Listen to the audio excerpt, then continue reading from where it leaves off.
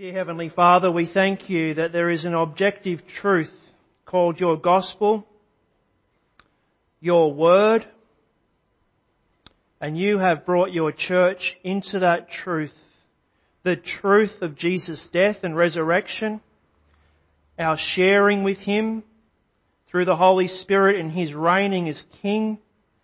And as we said in our creed, we believe in the age to come. Father, open up to us the whole counsel of your gospel this morning. Have mercy on our hearing. Forgive us, Father, when we shield ourselves against our heart being changed. And come and deal with the attitude of our hearts, we pray. In Jesus' name. Amen. So this would be regarded as one of the hardest parables or hardest teachings to understand in the New Testament. So I firstly just want to say this. You can never get a parable of Jesus and ever interpret it outside His death, resurrection, ascension, reigning, and the pouring out of the Holy Spirit and of the age to come. You can never do that. We were recently at a play held by an organisation, a church organisation, and they took the theme of the gift of talents, and in the play, they made the play about salvation by service. If you used your talents, you got into the kingdom of God. If you wasted your talents, you didn't get into the kingdom of God. A Christian church proclaiming heresy. Salvation by works. Soon as you take a parable of Jesus outside of the grace of the kingdom, you can't understand a thing. I'm not going to do that today, God willing. But at the heart of this parable, Jesus is saying the new life we have in Him, present tense, should be of the same generous nature as the Father, the Son, and the Holy Spirit. Who feels guilty now? See, Jesus is talking about our generosity being and coming from Him. Now I need to explain that later on, and I will, because we are in a broken world. But that generosity that Jesus is talking about is actually about relationships and friendships that will last into the age to come. Just think about some of your friendships now that you have through Jesus Christ. Do you know that what you are doing with your friendships now is actually significant to the building of God's kingdom and to what will be visible in the age to come? Now, if you don't think that way, you won't actually care too much about your friendships here, will you? But if you know the preciousness of your friendships here have something to do with what will be there forever, you might just have a little bit more urgency to actually stop digging so many ditches in this world. Maybe a little bit more urgency. Not much, because the shovel will be still pretty big for this world. I have some friends here that I honestly just am so indebted to for our friendship. Extraordinary friendships. And they're actually eternal. Now, if you're like me, you think about your possessions as being yours. You think about your bank account, don't you? And you say things like this: look how much money we have in the bank. True? Do you ever say, oh God, look how much money you've given me? Do you ever say, thank you God, this is your home. Thank you that I am yours. How did you earn your money to buy your house? Who gave you the energy, the strength, the body and the air to breathe? Why are you alive? Everything comes from Him, yet if you're like me, you don't think that way. You have an unusual way of calculating and managing and stewarding your possessions, and you say, this is for me, and this little bit over here is yours, Lord. Let me give you an example. Israel were only asked to give how much to the Lord? 10%. God gave them the 100%. He asked for 10%. Is that a good deal? I'll give you 100, you give me back 10. And do you know they couldn't do that? They had trouble giving back God His 10% out of His 100. They had trouble with it.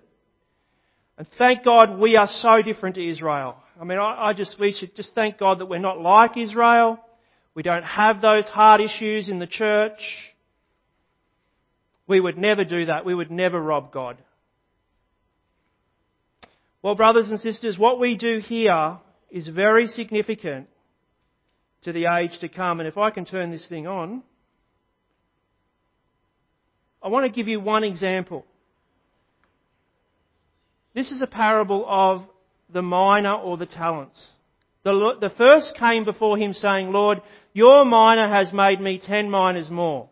And he said to him, well done, good servant, because you have been faithful in how much?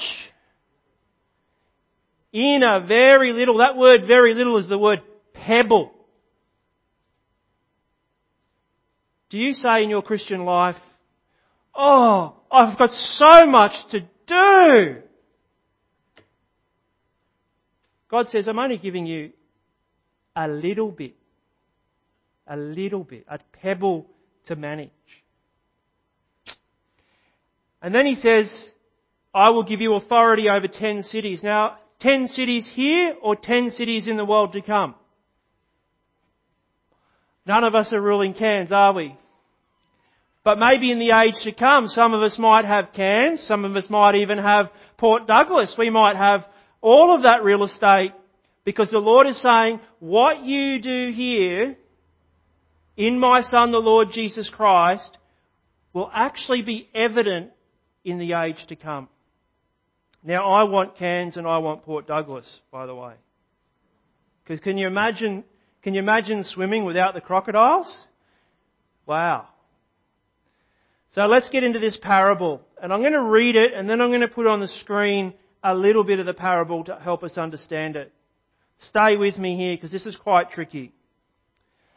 There was a rich man who had a manager, and the word there is steward. And charges were brought to him that this man was wasting his boss's possessions. He called him in and said to him, what is this that I hear about you? Turn in the account of your management, for you can no longer be my manager. He's getting sacked. And the manager said to himself, what shall I do since my master is taking the management away from me? I'm not strong enough to dig and I'm too ashamed to beg. I have decided what to do so that when I am removed from my job, people may receive me into their houses. This man is saying, I'm going to lose my job. I'm going to lose my possessions. What is the most important thing for me? People. Jesus is saying that the world understands how to manipulate wrong relationships, how to use money and things in a sinful way to actually make friends, because the world knows that you can't live without relationships and without people. Can you believe this? Can you believe that this man actually knows that the most important thing for him is going to be people? So recently, some of you may not know Rita Bitsmanis from the 8 o'clock service, but she's hurt her shoulder. And she's in her 70s. She has a walking chair. And when you get around to some of the elderly, you see how vulnerable they are. And you actually see how much they rely upon people. Anyhow, her family's been away. She's in this little home all by herself. And I said, how are you getting along with food? How are you getting along with things? She says, well, I've got some friends who are my neighbours who are bringing me lunch and dinner every day. Imagine that. What is the most important thing for her in that crisis? Is it having a huge house? Is it having a huge bank account? Or is it relationships that actually matter? Do you know you can be rich and people can hate you, and you can be a miserable soot like Clive Palmer? I mean, who would want to be his friend? Or Donald Trump's?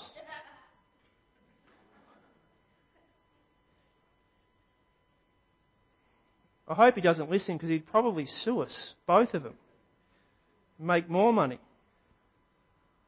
Jesus is highlighting that this man knows that when his material wealth fails, relationships with people are the only thing that matter. And what Jesus is about to say with us is that when we die, and we're all like beached whales about to die, the only thing that matters will be eternal friendships in the age to come.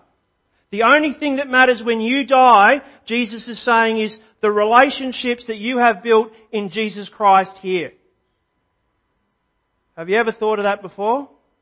Because I really haven't thought about it as much until I came to this text. So he goes to his master's debtors and he brings a reduced price, and more than likely he cut off his own wage. And he was probably charging more anyhow. But in the end, the one that looks good is his boss. And the other one that looks really good is who? Him. The man has made friends. The master commended the dishonest manager for his shrewdness, not for his integrity, nor for his honesty. Jesus says the sons of this world are actually better at making friends through their wealth wrongly than the Christian church is in using its possessions, its time and its relationships to build an everlasting kingdom. The definition of sin is actually selfishness.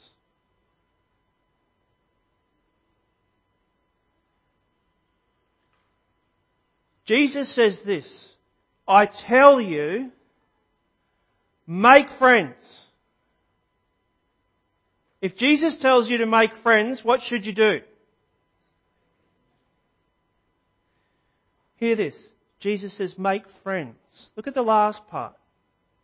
So that when your worldly wealth fails, which it will, they may receive you into eternal dwellings. Now, I'm not talking about salvation by works.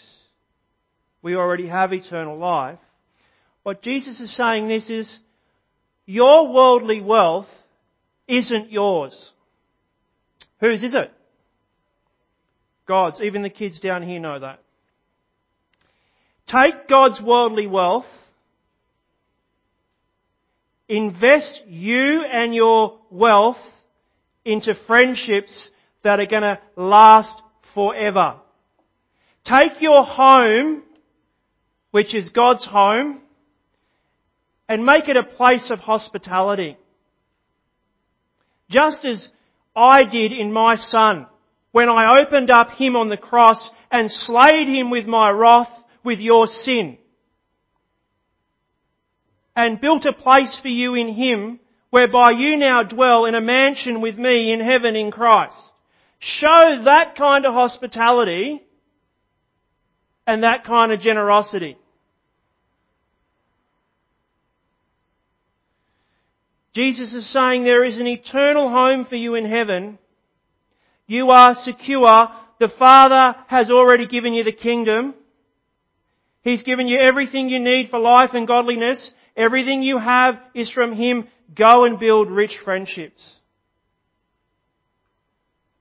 Now think of the cross-cultural team just for a moment, and I'm not labouring how good they are because I'm a part of it. But they are building relationships with the children in the neighbourhood, friendships. What if one of those children comes to Christ? Say one of those children comes to Christ through Mike. Mike's going to have a friend forever, isn't he?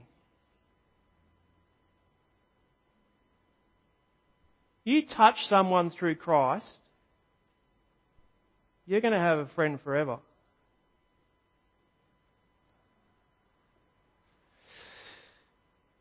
Go and invest all you have, brothers and sisters, Jesus is saying, is into friendships and relationships that will last. Now, in the Australian, a guy called Paul Kelly is quoting a part of our old treasurer, our former treasurer, Peter Costello, on economics in our country. It's a very insightful quote. Let me just read it to you. He's talking about Australian culture. We live in an information-soaked world riddled with thinking of confusion and growing social disorder.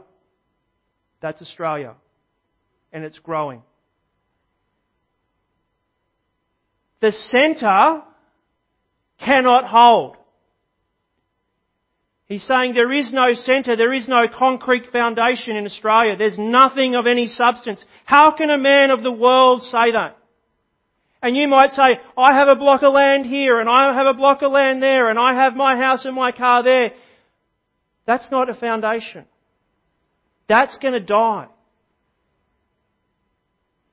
We seem desperate as Australians to cling on to the existing material benefits, fearful they are eroding. But we're clueless about what to do. How can a worldly person talk about it that way? Where does that leave us? Where is our centre and where is our future? In John 14, Jesus said, "Let your hearts not be troubled. Therefore, let them not be troubled. Trust in God, trust also in me. In my Father's house are many mansions, many rooms. If it would not so, would I have told you that I go to prepare a place for you? And if I go to prepare a place for you, I will come again in the Holy Spirit and take you to myself, that where I am, you may be also." Where are you? Where's your home? Your home is situated in Christ, the eternal home. And if you were to die, you would go into paradise. Into an eternal mansion in the Father's presence in Christ. That's what would happen, but you have it now. You are unable to see it, and you're battling with me everything else that tells you that it's not true. The Holy Spirit, through faith in Christ, brings us into a place of relationship with the Father where we start to become secure in His presence. Have you ever noticed that when the gospel comes to you, you'll actually start to become secure? And you're not as afraid of people getting to know you. You're actually able to relate just that little bit more. Has anybody ever experienced transformation in the gospel?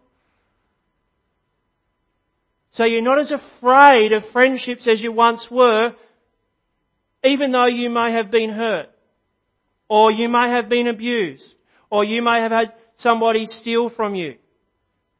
The point is this, even though we didn't read the Timothy reading, there is one God and one mediator, the man Jesus Christ. Standing between me and you is Jesus Christ. How do you have access to God the Father? Through Jesus Christ.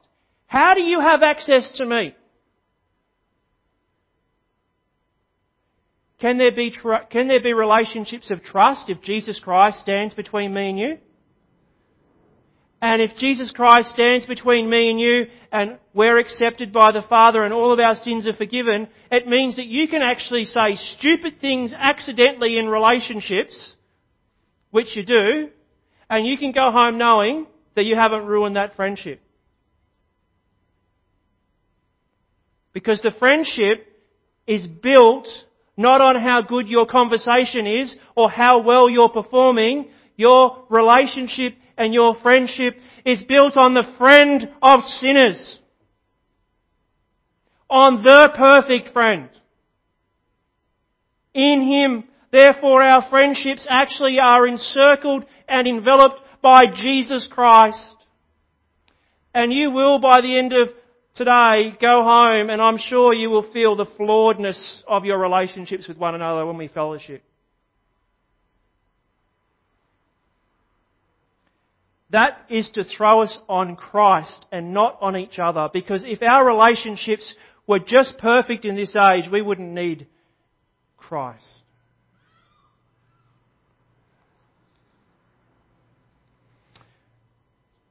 I wanted just you to pause for a moment and think about this. Where do you most feel at home? Who makes you feel at home more than anybody else? Is it your father? You're all looking at me like it isn't. I hope it is. Does God the Father make you feel at home with Him? Where do you feel second at home? Where do you, after being in the Father's palace, where's the second place that you feel most at home? Is it with your Christian brothers and sisters? It's happening now. What will be then is happening now.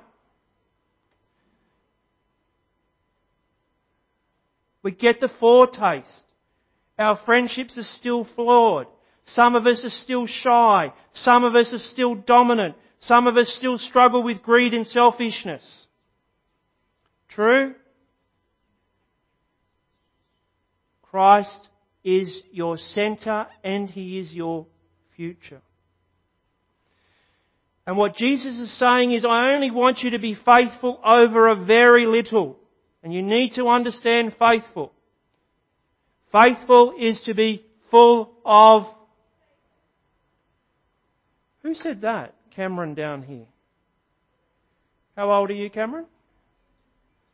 11 years old, and he understands that to be faithful is to be full of faith. Don't tell me the Holy Spirit isn't working in our young ones. Jesus is saying, steward your conscience in the full assurance of faith with a heart sprinkled from the guilt of sin by the blood of Jesus Christ. As you steward your conscience in the full assurance of faith, God has all of you. He has your heart. He has all of you. Full of faith is to be faithful over the little. And the little that Jesus is asking you to do is to have the full assurance of faith of what the Father has brought you into in Christ. And honestly, the rest just starts to take care of itself. So, go and make friends that will last forever. And do it on Christ, otherwise it won't survive the age to come. It'll be burned up. If you try to do it any other way but on Christ, it will not survive. The grace of our Lord Jesus Christ be with you all. Amen.